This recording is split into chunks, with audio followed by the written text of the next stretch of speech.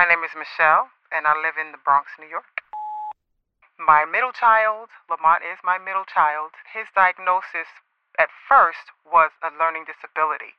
I pressed very hard to find out, okay, exactly what is his learning disability, and I was told that I needed to find that out on my own. My answer to that was, that sounds great, but you determined him to be learning disabled, so how can you place him properly in the proper educational setting if you don't know what his disability is? Is he dyslexic? Is he autistic? And I was told that I still needed to determine that on my own. From the Understood Podcast Network, this is Understood Explains. You're listening to Season 1, where we explain evaluations for special education. Over 10 episodes, we cover the ins and outs of the process that school districts use to evaluate children for special education services. My name is Andy Kahn, and I'm a licensed psychologist and an in-house expert at understood.org. I've spent nearly 20 years evaluating kids for both public and private schools. I'll be your host. Today's episode focuses on understanding the results of your child's evaluation. We're going to explain 3 key things: what evaluation results look like, key terms that can help you understand what the results mean, and what to do if you think your child needs more testing. We're also going to give you some ideas on what you can say to your child about the evaluation results and what not to say. First, let's hear another parent's story. Hi, I'm Jamie. I live in Pennsylvania and I have an 11-year-old son. They did not send us a written report about the evaluation findings. We did not find out what those were until we were in the IEP meeting. The way they present the results is like trying to read hieroglyphics. They're on all sorts of graphs and charts, and they have like averages and stanines, and they did their best to explain it to me, but I feel like you need a whole nother degree to really understand.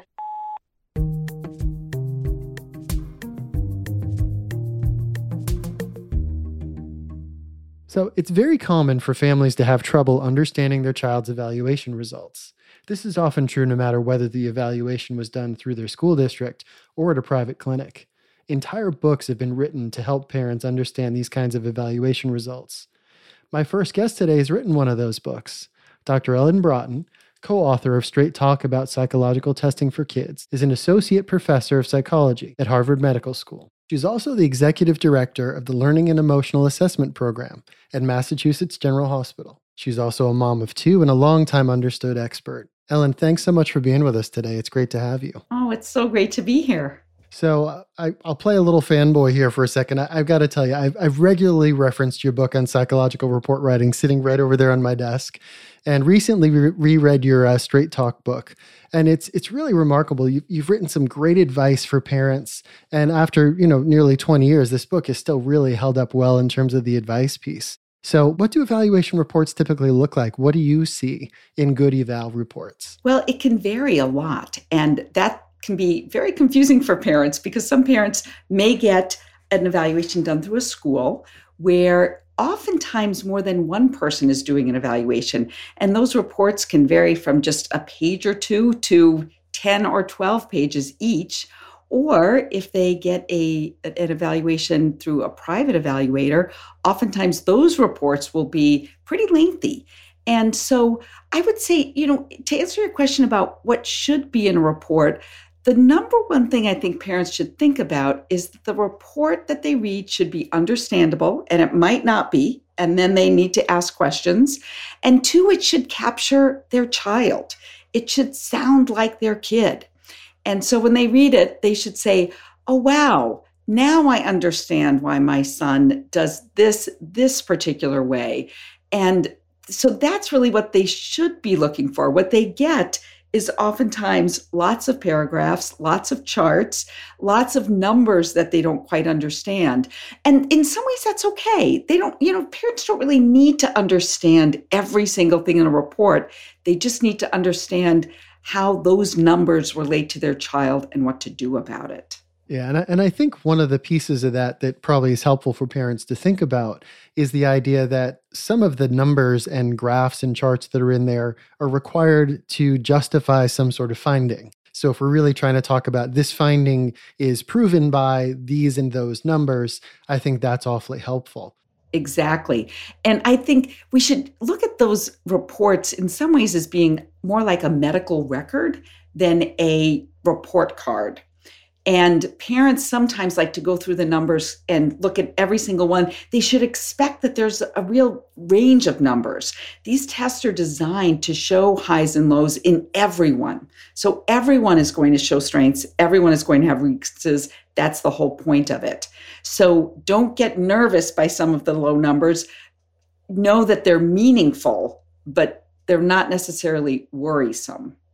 So probably some good advice would be to tell parents, when you sit down with this, expect a little confusion. Take a deep breath, and there are going to be things that you're not going to know right out of the gates. Exactly. And I've worked with some families and kids over the years, and then parents get very good at this after they've seen their third or fourth round of testing, but they weren't at first. And that's okay. I mean, this is a learning experience for you as a parent too. And taking a deep breath and knowing that, okay, this is in there. It's kind of like reading your medical record. You don't need to know every single thing, every single number that's in your medical record. What you need to know is why it's meaningful, and then where do we go from here? And I think that making something understandable calls into play some questions around jargon. So maybe we can go through some of these really basic terms here that would be extremely confusing to families, but maybe you can talk to me a little bit about those. Well, so one term I would start with is percentile. It's a term that we use an awful lot when we are presenting test results. And percentile means where you fall in the normal curve. So when you think about that bell-shaped curve that most of us have seen one time or another, what we're talking about in percentile is where that skill falls relative to everybody else. So if you're at the 50th percentile, that sounds to parents like it's not so great, when in reality, it means you're right in the middle of the pack. And we think of the range of the 25th to the 75th percentile as being the average range. So that's jargon that you might hear, like even the term average. Nobody wants to think their child's just average, but average really describes most of us. And we use that term percentile, meaning if I'm at this percentile, it means I'm better than that many people. So I'm at the 5th percentile, it means I'm better than 5 people out of 100 on that particular skill. If I'm at the 90th percentile, it means I'm better than 90 out of 100. Another term that parents might hear a lot is norm reference tests. That just means that the tests are normed or standardized on a particular group, and that their child is being compared to that group. So the group could be all girls between certain ages. It could be all 4th graders, all 3rd graders, but it helps us get a sense of where a child's skill set is in a particular area.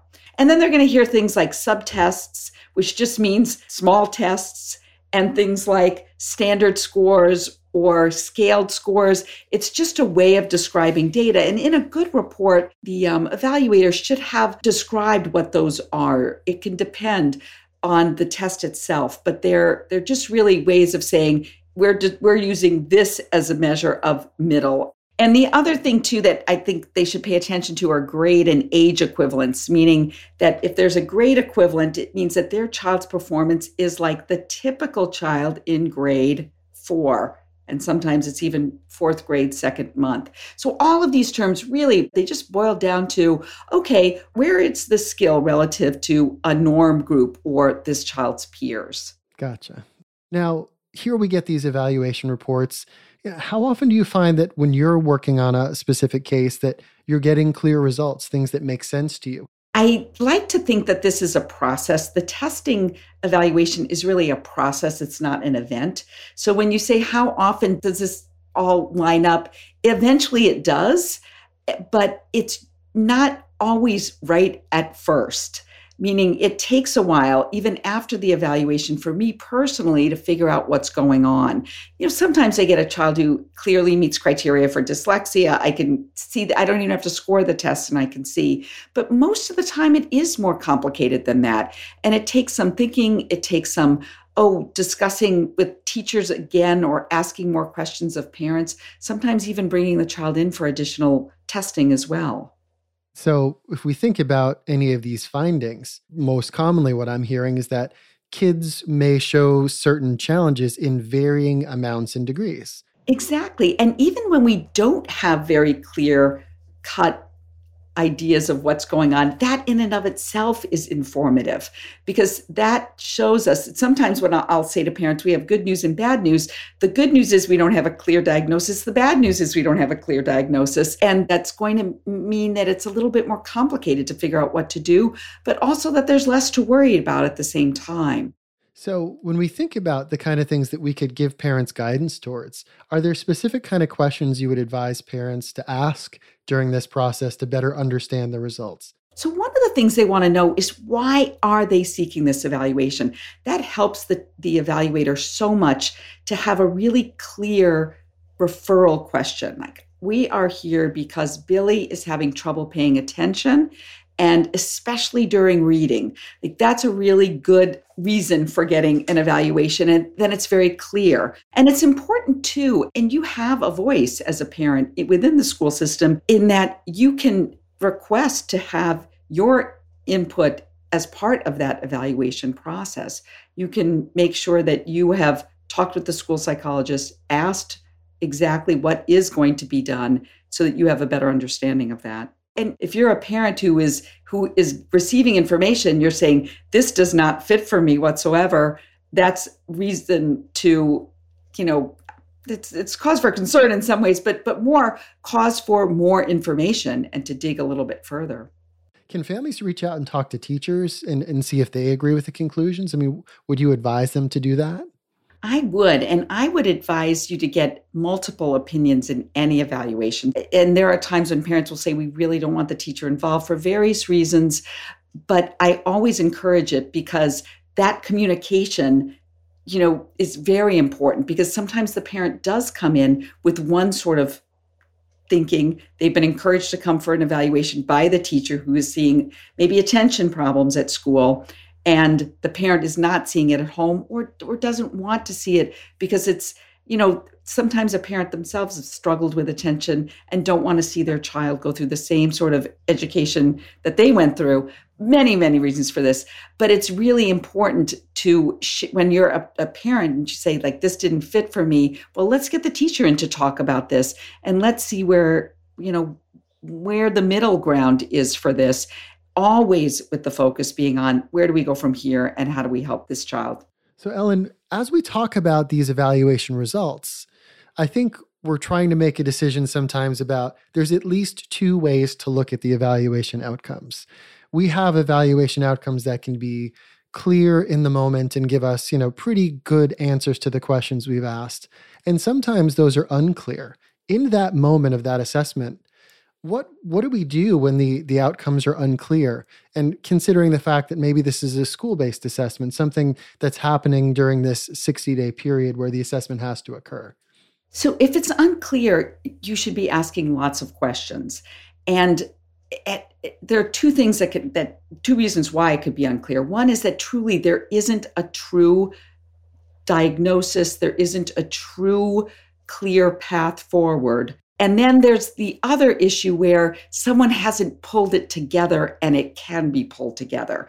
And you need to find out as a parent whether or not the data just hasn't been pulled together for you, or whether or not this is really something that you need to sort of look at now and then wait and see.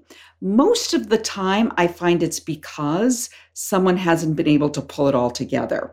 So in a school-based evaluation, many people oftentimes do parts of the evaluation. The school psychologist will do the intellectual functioning. Maybe a teacher might do some of the academic testing. A speech and language might do the speech and language part, and so on. And so a parent can go to one of those meetings where they're discussing the evaluation, feel very confused because everyone's given their little bit, but no one's pulled it together. And that's where you as a parent do have the right and the ability to ask for more clarification. And you can ask to meet again, whether it's with the school psychologist or a private evaluator, to say, I'm not understanding this. I really need clarification. And even if it's not clear, they should say, there isn't something clear to worry about. But the other side is that we've got to sit with uncertainty, and that's really hard. But we should be conscious of that uncertainty. Well, let's grab some quick tips here. So, when we're thinking about getting evaluation results for a first evaluation, are there any tips for parents in terms of their approach or their how they're going to receive that or how they're going to sort of manage that? Because I would imagine it's different for the first evaluation. I find that probably the biggest thing that parents should note is their own anxiety. And they're going to come into that room. And actually, I have to remember this as a psychologist myself with a parent who's getting an evaluation for the first time, that this is their child who they, love very, very much. And their greatest fears are perhaps coming into that office. And yeah, I think they have to know that they are there to get information, to be able to listen, because there is sometimes a defensiveness when you are hearing results for the first time. And know that you don't have to remember everything. I find it's very helpful to have more than one parent in the room. So if two parents can be there, or a parent and a grandparent, or a trusted friend who might be a teacher, for example, it can be really helpful because it's oftentimes a short appointment to get the results, and it can be a bit overwhelming.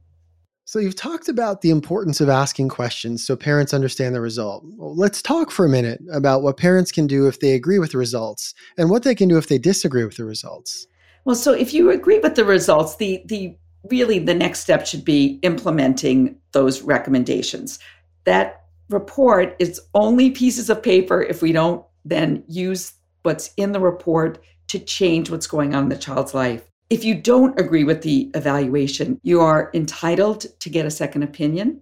And I would encourage parents who don't agree with the results to do that. I generally recommend, unless the child is really in a crisis, to wait a while before seeking that second evaluation, because it can be a little bit muddy when you're trying to reevaluate a child very soon after, because the evaluator is not able to re-give those same tests again.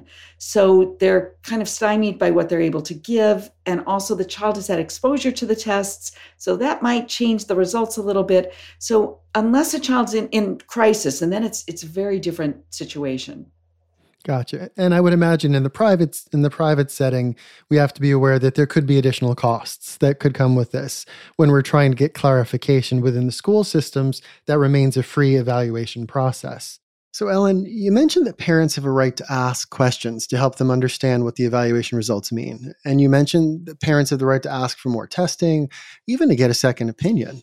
But there's one more super important right I want to make sure our listeners know about, and that's the right to see your child's evaluation report before you meet with the school. We talk more about this in episode 7, but the quick version is that at the end of the evaluation process, there's a hugely important meeting where the team talks about the report and decides if your child's eligible for special education. When I'm evaluating a child, I always tell parents that it can be very helpful to read the report in advance. A lot of the details might not make sense when you're reading it on your own, but I think you should go ahead and look over the findings ahead of time, because this can give you a chance to start feeling whatever you're feeling. You may start to feel sad or surprised, maybe even relieved. But if you're seeing the report for the first time during the meeting, it can be really hard to set aside that flood of emotion or feelings. You're in a room full of people and you're trying to keep it together and be part of the team. So listeners, reading the report in advance gives you the best chance to ask important questions and to advocate for your child during the meeting.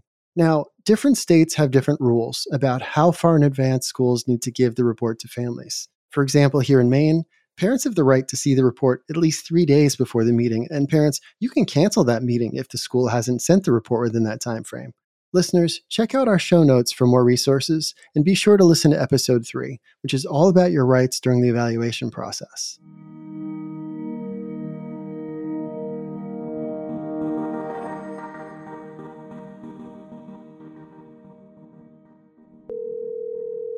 Hi, my name is Jennifer, and I live in Atlanta, Georgia. What happened when I went into that evaluation was that the psychologist who did the testing, she did the right tests. She did good tests, but she didn't know how to interpret what she was seeing. So she told me, there's one score that was really low. I'll never forget. And she said, well, I don't know why that one would be so low. It was really the only one he had that was below average. And it was reading one sentence with no context, and he couldn't do it because he couldn't read, but he was really good at guessing. If there was a paragraph, if there was any context, he could fake it. He could guess really well. And she's like, well, I can't explain why that one would be low.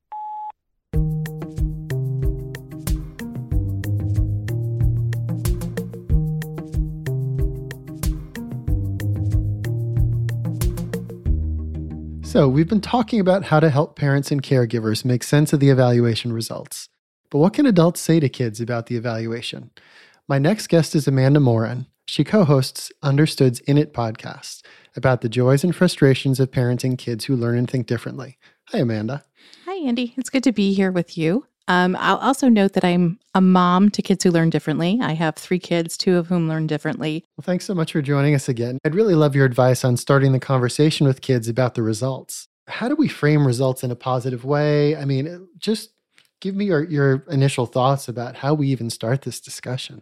This is the time where you really find out what it all means, right? And I think that's the first thing to say to your child is, this is when we're going to look at this and figure out what this all means. And as a parent, you may not know what it all means. So, myself, even having been a classroom teacher, even being like trained in special education, one of the things I do is I always take out sticky notes and like those sticky flags, and I put it in all of these evaluation reports I get when I have questions. So I think with older kids, you can do that with them too, is you can look through the report with them and like put a sticky note where they have a question. For younger kids, that's a lot of information, right? So going through that entire report is really not the best use of your time with a younger kid. I do think the best use of your time with a younger child is to say, do you remember you did all those activities and you sat down with so-and-so and so-and-so, and somebody came in and watched in the classroom and saw what your classroom was like? Well, I have some information that came from that, and I want to share it with you.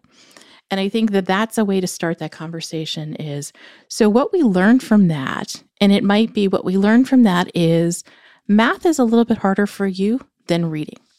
Or what we learned from that is that, you know what? You're just as smart as I thought you were. And here's where you have some trouble spots that we want to talk about. That's great advice.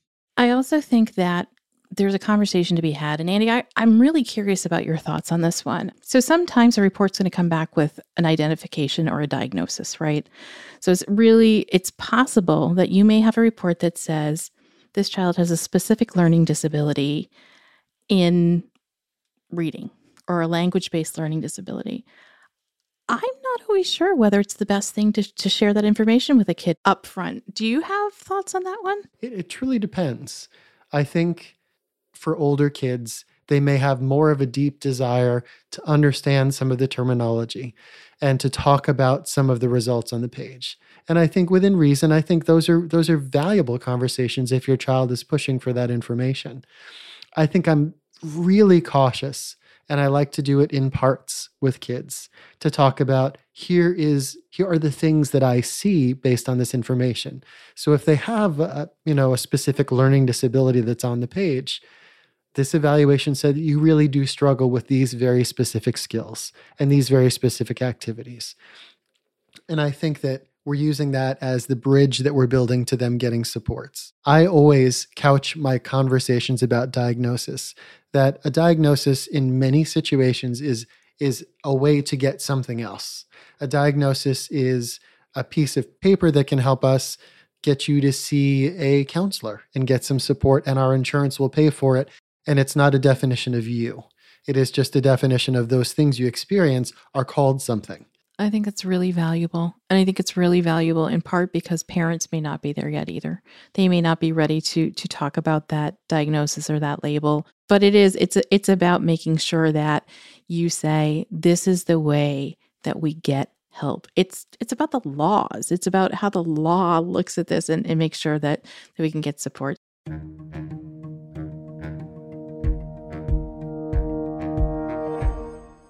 So we've talked about what evaluation results look like, what to do if you agree or disagree with the results, and how you can talk to your child about this part of the evaluation process. If there's one thing you can take away from this discussion, it's that you can play a very active role in deciding what happens next. Don't be afraid to ask questions about what the results mean and to request more testing if you think your child needs it.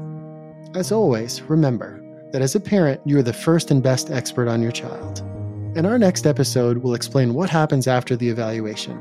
This is where we'll explore what happens if your child qualifies for special education, or if your child doesn't qualify, how 504 plans and informal supports can help. We hope you'll join us. You've been listening to Season 1 of Understood Explains from the Understood Podcast Network. If you want to learn more about the topics we covered today, check out the show notes for this episode. We include more resources as well as links to anything we've mentioned in the episode. And now, just as a reminder of who we're doing all this for, I'm going to turn it over to Eliza and Susanna to read our credits. Take it away, you two. Understood Explains is produced by Julie Ra and Cody Nelson, who also did the sound design for the show. Brianna Barry is our production director. Andrew Lee is our editorial lead. Our theme music was written by Justin D. Wright, who also mixes the show. For the Understood Podcast Network, Laura Key is our editorial director. Scott Koshier is our creative director. And Seth Melnick is our executive producer. A very special thanks to Amanda Moore and all the other parents and experts who helped us make this show. Thanks for listening, and see you next time. Understood is a nonprofit organization dedicated to helping people who learn and think differently discover their potential and thrive. Learn more at understood.org/mission.